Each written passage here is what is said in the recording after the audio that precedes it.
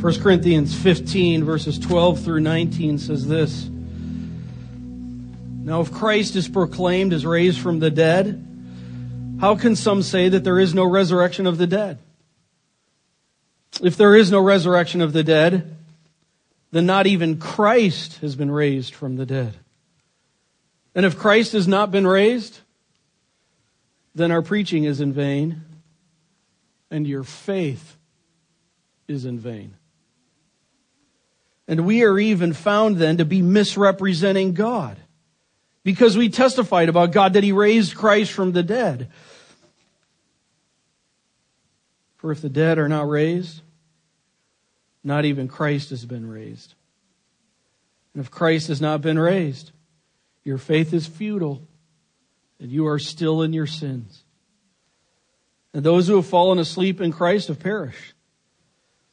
If it's only in this life that we have hope in Christ, we are to be pitied more than all. The resurrection of Christ is the most confronting stories in all of history. What do you do with this story? What do you do with this event? If you read any biography as far as it relates to that person outside of memories of, ends at their death. But the biography of Christ does not stop at His death. It is unlike any biography anywhere. So this is where we're going. John chapter 20. Open your Bibles there, John chapter 20. We are at the resurrection. We've got this week and next week, the last 2 Sundays as we finish out this series. John chapter 20. John chapter 20, I think kind of the first 10 verses is a bit of an introduction. It's setting the pace for what's about to take place. John then jumps into these 3 different kinds of responses, or 3 responses, I should say, to the fact of the resurrection. Then he has a conclusion at the end. Before we dig in, let me pray. Lord God, You are alive and well. Lord, as just this morning we've already delved into song truth, singing scriptural truth about You. Oh, Your love is astounding. Why You put up with us, how You put up with us, I don't get it. But thank You. Lord, I pray as we dig into the resurrection, for many, we've heard this story again and again and again. And we're going to hear it again. And here in about another month, we're going to hear it again. But it's a great story to hear again. Speak big to us today. In the alive name of Christ, we pray. Amen. John chapter 20, you there? All right, let's get at it. The introduction part. Here we go. Verse 1, John chapter 20. Now on the first day of the week, it's Sunday. It's interesting that it doesn't say that it's Sunday. It says it's the first day of the week. It's kind of interesting when you go through the New Testament and see how different uses of words on days are used. And this one, it's the first day of the week. You already kind of have a sense out of the gate here in chapter 20 that something new's happening on the stage of history. So now on the first day of the week, Mary Magdalene, not Mary, Jesus' mother, but Mary Magdalene, came to the tomb early while it was still dark. In other words, it was way early in the morning. Okay? Like dark early in the morning. Like you shouldn't be up at this time early in the morning, but the more and more I age, the more and more I find myself there. It's really early in the morning. It's dark. And he saw that the stone had been taken away from the tomb. Now, I'm going to let you know, I'm not going into the chronological order of things. We're going to be really hitting that when we come up to April 1st and April 8th. Right around there, I'm going to be covering the chronology of what took place in a whole different level, because John is really, I think, about the people around the cross and the people around the resurrection. So who is this Mary Magdalene? Just for memory purposes here. Luke chapter 8, we find Jesus casts out multiple demons from this woman. This was a formerly demon-possessed woman. Matthew 27, As a result of all this, she's following Jesus to Jerusalem, along with the disciples and other followers, caring for him, caring for them. Mark 15:40, she follows Jesus to the cross. In 7 verses later, in Mark 15:47, she watches where Jesus is buried. And she's the first person at the tomb on Sunday. Hey, this is so cool.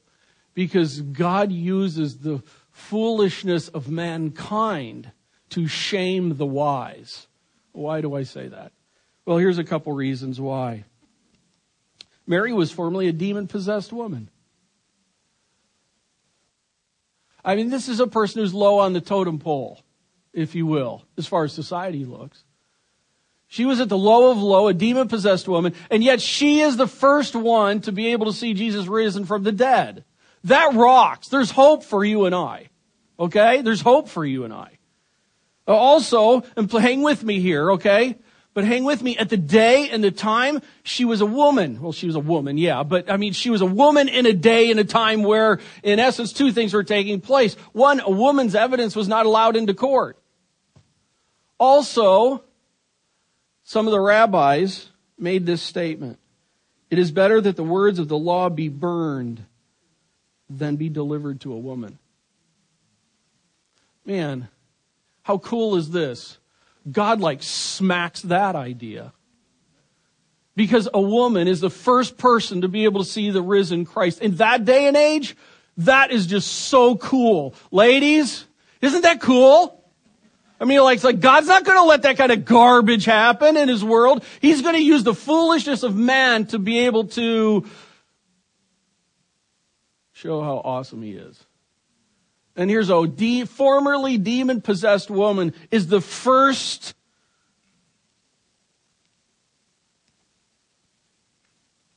to see him risen. That just rocks. You can't get away from that. God knows exactly what he's doing. And he's doing things on purpose. Oh, it's so cool.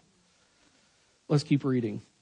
Verse 2, so she ran away from the tomb, went to Simon Peter and the other disciple. The other disciples we've talked about here is John, the one whom Jesus loved. And again, that's not an arrogant terminology in the day. We've talked about that. And he said to these two, they have taken the Lord out of the tomb, and we do not know where they have taken him. But what's she thinking at this point? She's thinking at this point that Jesus' body has been stolen. Grave robbing in the day was the common thing that was done. And so she goes to the tomb. She's not understanding all what's going on. She just knows this. His body's gone, probably stolen. Again, we're going to get into all the chronology of what's taking place. And the fact that the stone is rolled, the seal is broken, the guards are gone. All this kind of stuff makes it just so clear on what's happening here. Verse 3, so Peter, he went out with the other disciple, and they were going towards the tomb. This is like guys right here, watch this. Both of them are running together, but the other disciple, John, outran Peter and reached the tomb first. Is that not like boys? Will we not ever grow up? Isn't that it? I beat him!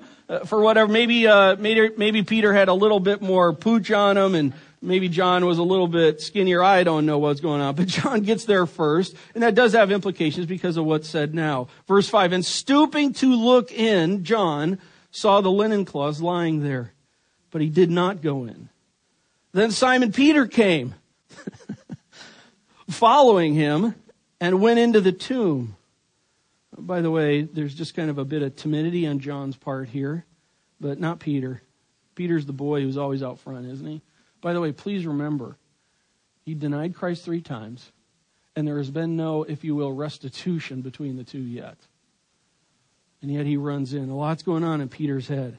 Then Simon Peter came following him and went into the tomb, and he saw the linen cloths lying there, and the face cloth which had been on Jesus' head, not lying with the linen cloths, but folded up in a place by itself. John notes all the details of the linen cloths here. It really is important. By the way, may I remind us of this? John chapter 11, verse 44. Lazarus is raised from the dead. And if you remember, I kind of get a kick out of him walking out of the tomb, raised from the dead. Do you remember this? He had all the linens wrapped around him. That's what I thought was so funny. He's coming out, boing, boing, boing on the wall. How does he know where to walk? He's got all this stuff wrapped around him. And they unwrapped him. Not here. This is a resurrection unlike any other, ever. Jesus came out of the grave with no linens on. The grave clothes are laying on the stone shelf that they would have. By the way, this is a brand new tomb we saw from last week. No other bodies were in there. The grave linens are there on it. The head, part around the head, I'm not going to go into the details on it, but it's folded, it's rolled up apart from it. What's the big deal about this? It's a big deal about this because 2 men saw it. That means it's admissible to court in Jewish times. And also, these men who see the scene, let's play a little Columbo here, okay? In the scene, there's no way the body could have been stolen. Who does that? Oh, remember last week, 75 pounds of spices on top of all this. There's no way it was stolen. There's no way Jesus swooned. In other words, he didn't really die. He just got close to death, and then he's put into this tomb where the moisture and the cool just brought him back to life. Get out of here. Who can do what the scene is saying happened? What it's saying here is something happened unlike anything else. The fact of the matter is this. Jesus passed through the linen clothes. Isn't that cool? I mean, nowadays with computer graphics, we can just kind of see it better. Verse 8. Then the other disciple, who had reached the tomb first, also went in, and he saw and believed. For as yet they did not understand the scripture that he must rise from the dead. Then the disciples went back to their homes. Just a couple comments here. There's a number of things we could cover, but just for time's sake, I'm going to hit on a few specifics. I want to draw your attention to verse 5. John looked in. Look at verse 6. Peter saw. Look at verse 8. John saw. Why? What's the big deal about these? Because in the original language, these 3 words are 3 different words.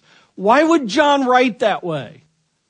Why would he write that way? Well, let me just kind of flow here a bit. In the verse 5, John, the term that's used in the Greek for looked in, it has this idea of just general sight, a general glance. I see something. And John is on the outside of the tomb, and he just sees that. You see that? You see that?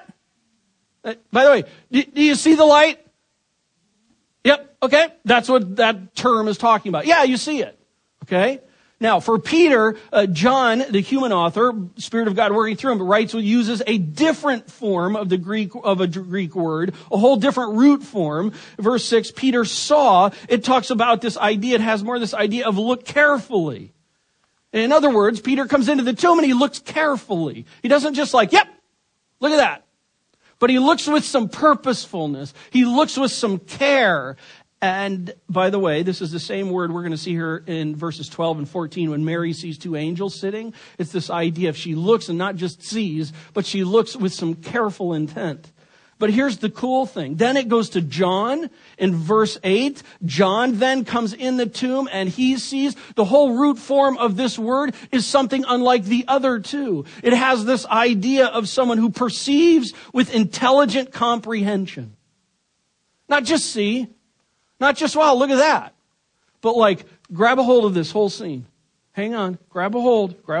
I'm seeing what's going on here. I'm understanding. I'm comprehending. By the way, this is the same word that is used with Lazarus or with Jesus when Lazarus was dead. Jesus comes into town, and the word is used there when Jesus sees what is taking place. It means that he looks and he sees a different Mary, Lazarus' sister, weeping. He sees all the Jewish people around the scene weeping. He sees the tomb. He knows the fact that his friend Lazarus is dead in the tomb. He sees all the hopelessness of all the people, and this is the word that's used. He doesn't just see it, but he intelligent grasps the wholeness of the situation and draws a conclusion. That's what's happening here in the way John talks about it himself. And what does it say? Look at verse 8. He saw with intelligent comprehension, and therefore he what? What did he do? He believed. By the way, please understand, this isn't just yep, I believe in George Washington. This is an entire placing. I'm telling you. In other words, John is looking at this whole thing, and John's like, the only thing that makes sense with the scene of everything I'm comprehending here is this one rose from the dead. That's what he believed. He didn't even fully understand everything that's going on yet, but he knew this. He believed that Jesus rose from the dead when he intelligently comprehended the whole situation. I just have a question to ask for us. Which one fits you? Seriously. When you consider Jesus, when you see Christ, are you one who's kind of like the very first, verse 5, where John is just saying, yeah, I see him. Yep, there Jesus is. Hey, how about them colts? Straight up. There is no belief there. The Bible tells us that even the demons know who he is and yet not believe. Then the second scene, it's with a careful looking at. It's kind of like, hey, look at that. Did you see that? But it's like this. I don't know what to do with that. I'm looking carefully, but I don't know what to do with that. Honestly, does that describe you now where you're at in your life? I see this and it's pretty stunning. It's grabbed my attention, but don't know what to do with that. I'm interested. Or is it like John? The application of intelligent comprehension. Seriously, look at the facts. There's no other way it could be anything other than this. I'm in on that. I'm in on that, and I'm stating it, and I'm declaring it. I believe. That's what it is. May I remind us, John was never the same after this. Where are you at? Well, the story, I think, has been introduced. The responses are beginning. Let's kind of narrow in with John here. And the first one is Mary. Mary Magdalene. She goes from weeping to joy. Verse 11, but Mary stood weeping outside the tomb. By the way, this weeping here, it's this idea of this crying. It's this weeping. Again, I'm kind of bringing things back to Lazarus' tomb situation, but it was the same thing there. The word was this idea of great wailing, great weeping. It's not like, it's wailing, weeping, okay? Mary stood weeping outside the tomb. Her whole life, everything had just come crashing down around her. And as she wept, she stooped to look into the tomb. And she saw two angels in white, sitting where the body of Christ had lain. One at the head, one at the feet. I don't know if this is the case, but I just do have to note this. Man, that sounds like the cherubim. Anyway, I'll keep on going. They said to her, woman, why are you weeping? Well, duh. I don't mean to be rude, but it's kind of like, I'm going to tell you, whenever we see in the scriptures, we'll see here in a while, Christ uses questions. The Godhead and heavenly realities use questions to draw out hearts. Great lesson for us in that. Use questions. Draw out the heart, parents. They said to her, woman, why are you weeping? And she said to them, they have taken away my Lord, and I do not know where they have laid him. He's still got the idea she thinks he's been stolen. Having said this, she turned around and saw Jesus standing, but she did not know that it was Jesus. Was it the fact that it was really dark in the morning? Was it the fact that her face was just so filled with tears she couldn't see? Or was it the fact, like when we come on Easter Sunday and we're going to be in Luke, where a road to Emmaus, where they just weren't allowed to understand who it was for a while? Don't know, but she's not comprehending who it is. And Jesus said to her, woman, why are you weeping? Whom are you seeking? Again, questions. Supposing him to be the gardener. Okay. She said to him, sir, if you have carried him away, tell me where you've laid him, and I will take him away. And Jesus said to her what? Mary. By the way, let's all turn over in our Bibles to John chapter 10.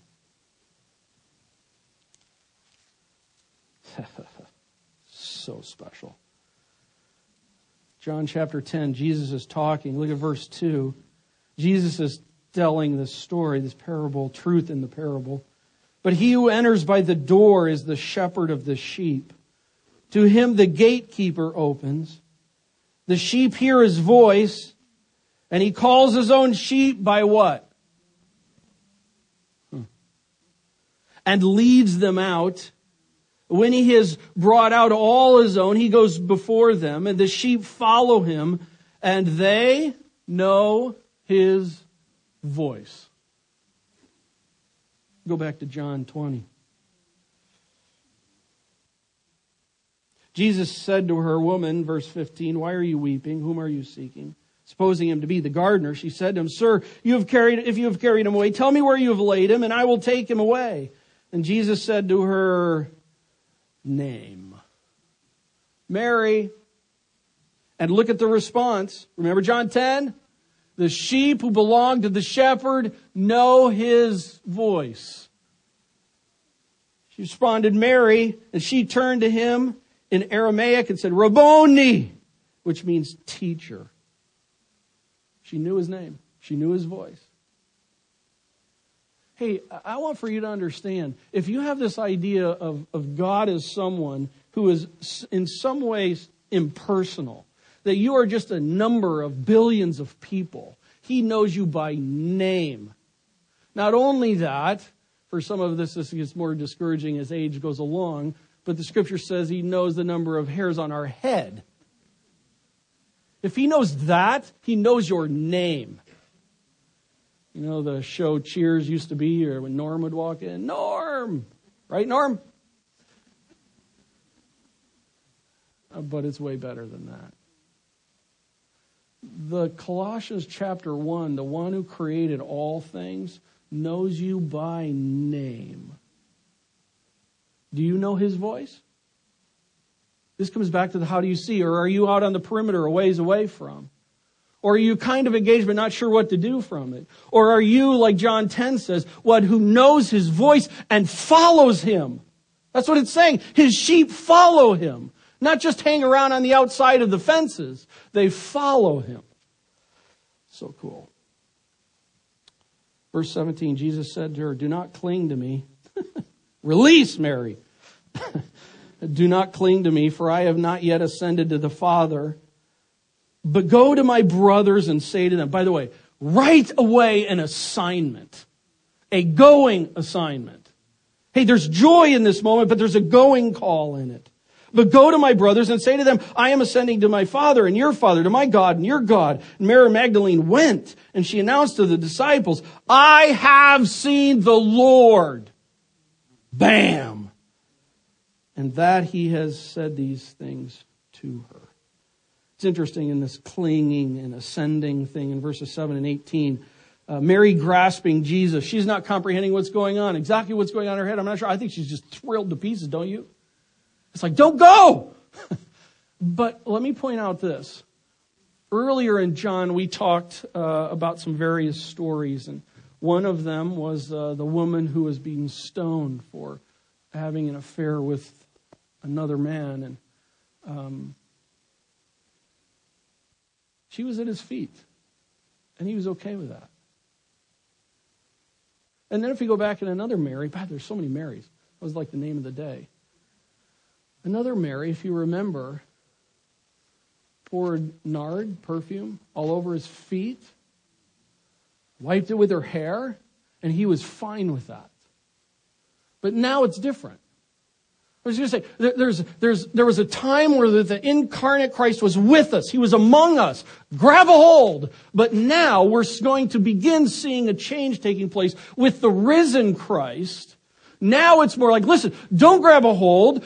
He's in this ascended state process, which is kind of cool. But also in the reality of, listen, things change differently. May I remind us in Revelation chapter 1, John falls down to his face to the ground, thinks he's going to die because he's seen Christ.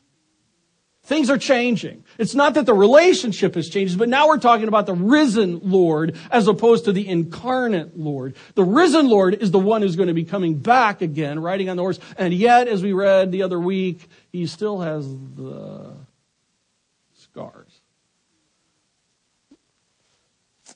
Just talk about it at lunch. It's cool stuff. Mary, I have seen the Lord. Well, let's pick up with the next guys. From weeping to joy, her life, confusion, and anguish and despair is now instantly swallowed up by delight in Christ. Relationship is restored. Mary Magdalene, from weeping to joy. Now we go to the 10, from fear to peace. Verse 19. On the evening of that day, the first day of the week, the doors opened, the doors being locked, where the disciples were, for fear of the Jews. So you got the idea what's going on? They're in a room, doors are locked, and they're scared to death. Why are they scared to death? Well, because the Jewish leadership just killed their leader, and they very well could be next. And they're scared to death. So the doors are locked. That's important because, look, Jesus came and stood among them. Not through the door. Not through the door. How does anyone do that? The laws of nature are in God's hands. Okay? Science is pretty cool, but science doesn't know it all. God has it all in his hands. He is the master professor of all scientific research. And Jesus came and stood among them and said to them, peace be with you. Hey, when you are in fear, what's the thing you want? Peace. Peace be with you. Verse 20. When he had said this, he showed them his hands and his side. Here they are in fear. They're in terror. Jesus steps into their fear world. Peace. Take a look, boys. I'm back. Then the disciples were glad when they saw the Lord. Boy, this is one of the things in the King James Version and the English Standard Version, they have this word glad. I don't like that. Because it's kind of like, wow, we're glad you're here too. Doesn't that kind of English have that potential? I just don't think that's what's happening here to you. You know, hey, Jesus is here. Walk through the wall. Glad you're here, buddy. No. And that's where, like, what is it? New American Standard, you have rejoiced. Or the NIV has overjoyed. I think really trying to get at it there. And it's kind of a hard word to put in the context of it all. Glad is maybe a bit British in the discussion of it all. But I think let's be English. This is rejoiced. This is overjoyed. It's like, get out of it. No, don't get out of here. He's here. Listen, this is joy. From fear to peace and gladness. Verse 21, Jesus said to them, peace be with you. Again, as the Father has sent me, even so I am sending you. Second time, and there's a task at hand. Hey, joy, peace, but get at it. If you're going to be my children, I have a task for you, and I'm not going to wait around past one sentence before I let you know that I have a task for you. Let's go. Peace be with you. As the Father has sent me, even I am sending you. Verse 22, and when he had said this, he breathed on them and said to them, receive the Holy Spirit. If you forgive the sins of anyone, they are forgiven. If you withhold forgiveness from anyone, it is withheld. I'm telling you, we could spend the whole morning right there, but I'm just going to sum it up. And this can be another lunch discussion for you, because what's being said here. I'm just going to sum it this way. I do not see this as a pre-Pentecost or giving of the Holy Spirit moment here. Some do. Just so that you know that. I don't think that's what's happening here in the full context of it. In the context here, it uses this word breathed, and it has breathed on. It could be breathed on, but actually it doesn't have the full form of that. There's a bit of interpretation going on there, and it can mean that Jesus breathed and said. He exhaled and said. In this whole process. I think what's happening here is Jesus is giving a symbolic of what's about to come.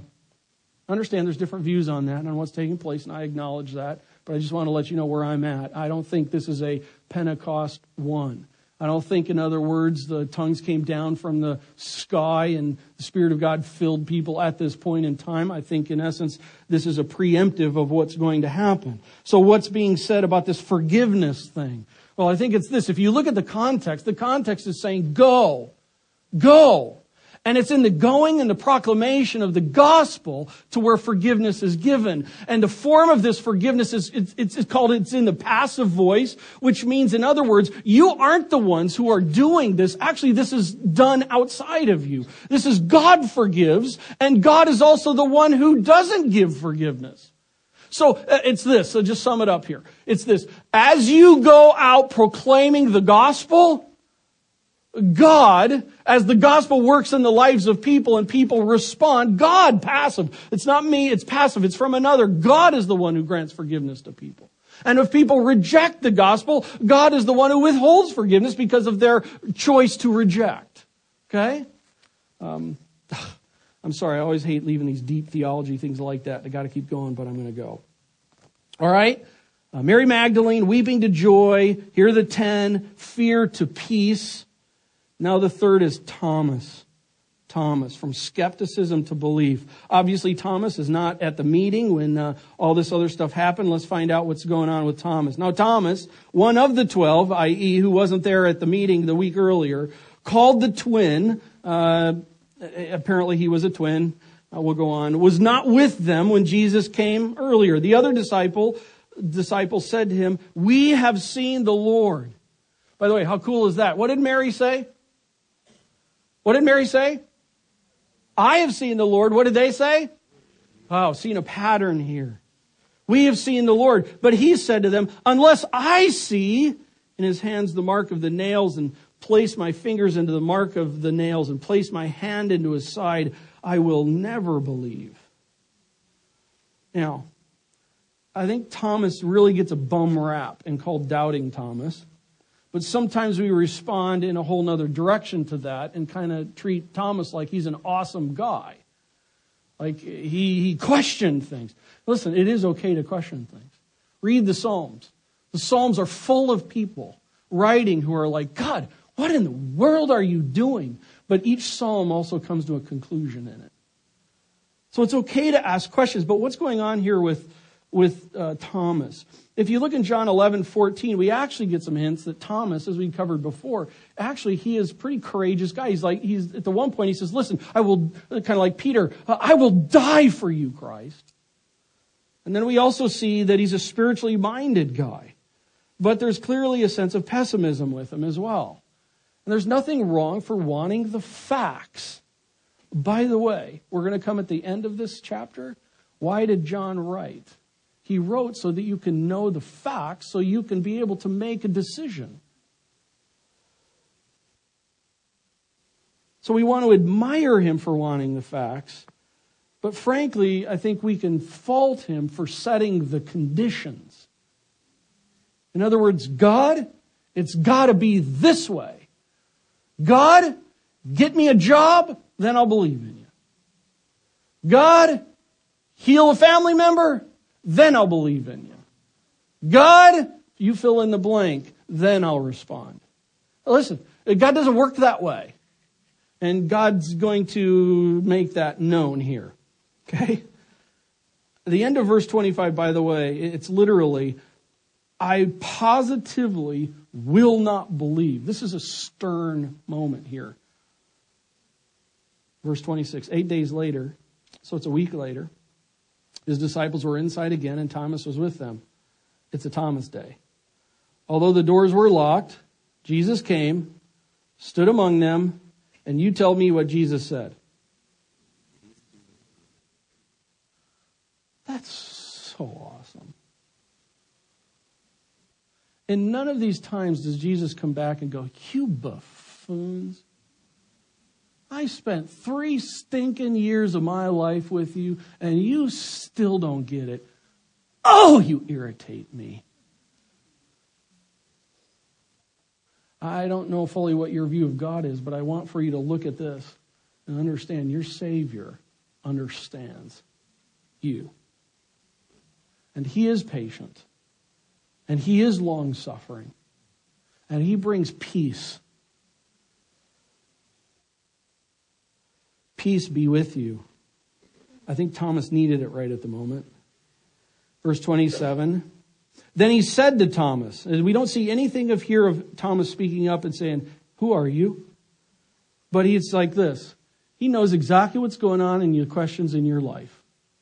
Hey, what do you want to know about Christ? He knows exactly what you're wondering, and he was willing to address them. Thomas, my friend, put your finger here. Thomas, see my hands? Thomas, put out your hand and place it in my side. Thomas, do not disbelieve. Thomas, believe. We don't see anything here stated about Thomas did any touching. We may have. I don't know. But at the same time, it might have been this situation. You know what? Don't need to do that. Question's been answered. I want to be careful here how far I take this, but I will just say this. Oftentimes people have so many questions, and it's like, until I get this answered, that we've talked about.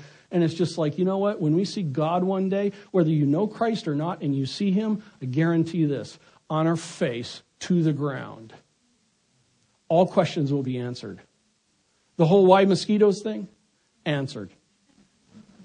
The whole free will predestination thing, guess what? Answered. Everything's going to be answered at the seeing of him. So Thomas answered him, my Lord and my God. This is one of the most amazing, wonderful, succinct, Christological statements in all of eternity. Bam! That's who it is. That's who he is. Is he you? That for you? And Jesus said to him, have you believed because you have seen me? Blessed are those who have not seen and yet have believed. Hey, if you know Christ as your Savior, you're blessed. You're blessed. Last two verses, the conclusion. Now, Jesus did many other signs in the presence of the disciples. John is stepping out of the story, kind of giving an authorial input here. Jesus did many other signs in the presence of the disciples, which are not written in this book. But these are written so that you may believe that Jesus is the Christ, the Son of God. By the way, those are both titles. That Jesus is the Christ. That's talking about the Daniel 7 one, the Mashiach, the Messiah, the one from the Old Testament has been talking about all the way back from the very beginning of Genesis, the one who would step on Satan's head. Listen, that one there, that's the one who now, this is who it is.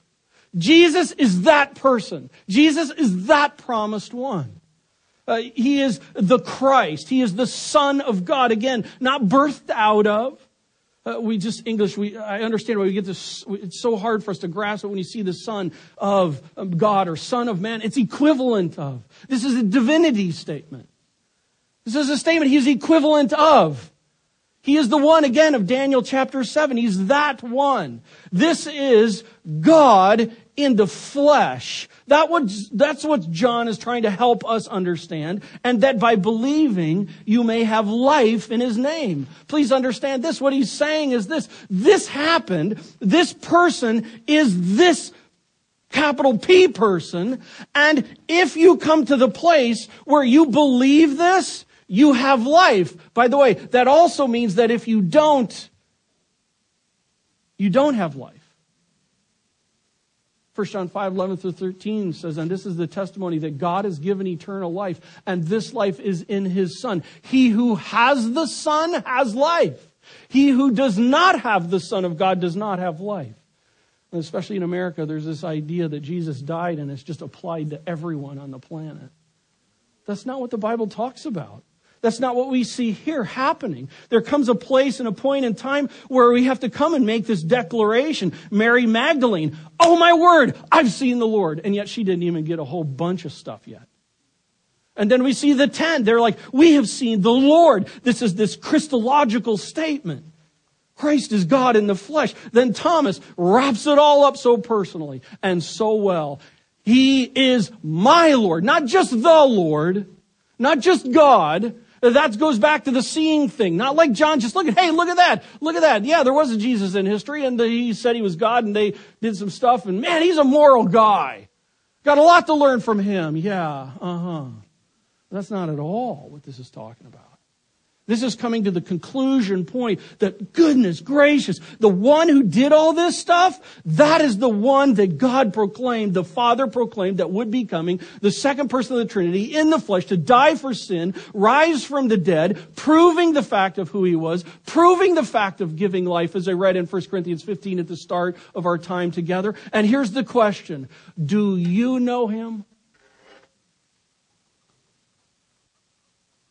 And I'm asking those of you who do know him as well. Have you stepped back and just done a John look for a while in your life? Yep, got Jesus. Got milk too.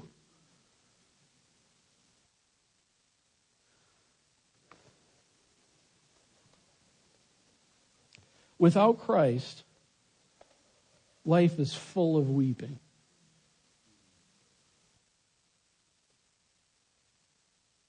Without Christ, life is full of fear.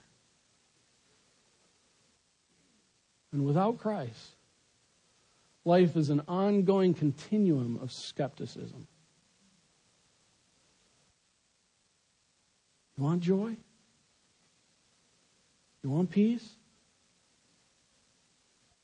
Believe.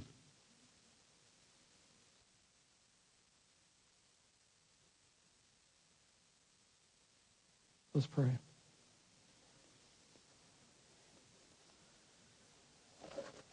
I'm just going to take a moment here while heads are bowed.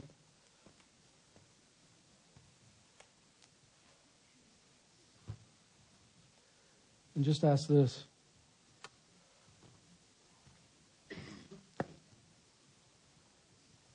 Has there been a stake in the ground decision moment in your life at some time? Has there been a covenant vow moment in your life? You know, people talk about marriage. Yeah, I'm all about marriage. Yeah, marriage is a great thing. But a person is not married until they make a covenant vow. And this is the kind of time I cannot get past a passage like this and just press home the question, just to make sure. Listen, friends, has there been a time where you have made the declarative stake it in the ground moment to where, no, this is not just the Lord and God. This is my Lord and my God.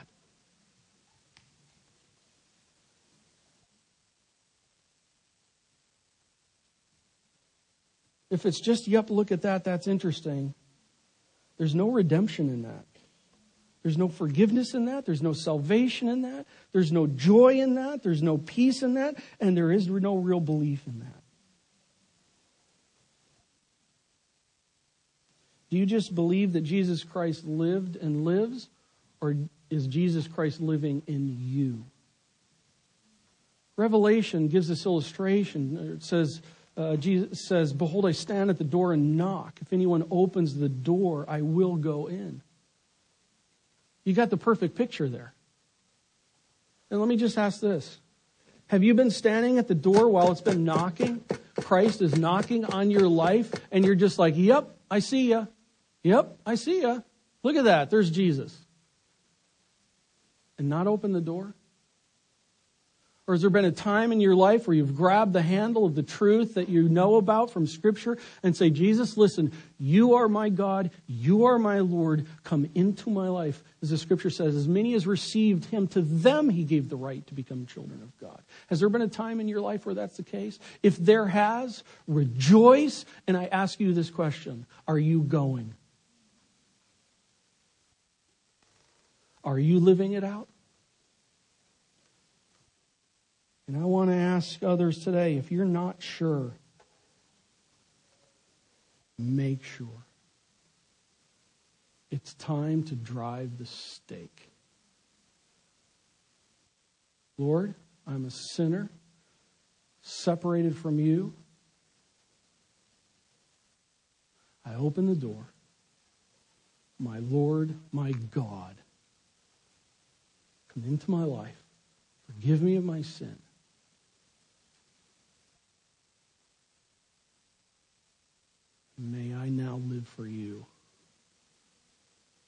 You've never done that. I want to call you to do that and be that. In fact, here's what I'm going to do. Just with head bowed, I'm just going to ask. I'm not going to embarrass anybody. But if there's anybody who's like, you know what? I need to drive the stake. I'm going to ask you to do two things. One, I'm going to ask you to send me an email. Let me know that's the case. And two, I'm just going to ask that right now, if you would stand. There may not be anybody, but there may be somebody. I don't know. But if there's never been a time in your life where you've driven the stake in the ground, like at a marriage ceremony, you've made the covenant vow. Maybe you've been observing, but you've never been a believer. You want to stand? Just stand now. Then we're going to have here in just a second, everybody else stand and close this and sing. Is there anybody?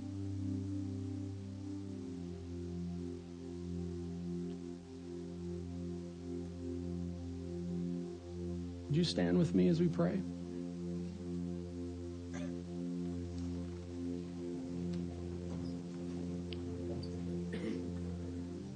Lord God, from weeping to joy, from fear to peace, from hopeless skepticism to full-out confident, comprehended belief. Thank you for the cross. Thank you for the empty tomb.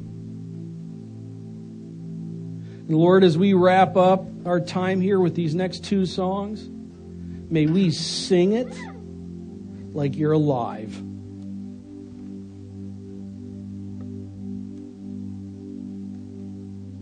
Peace.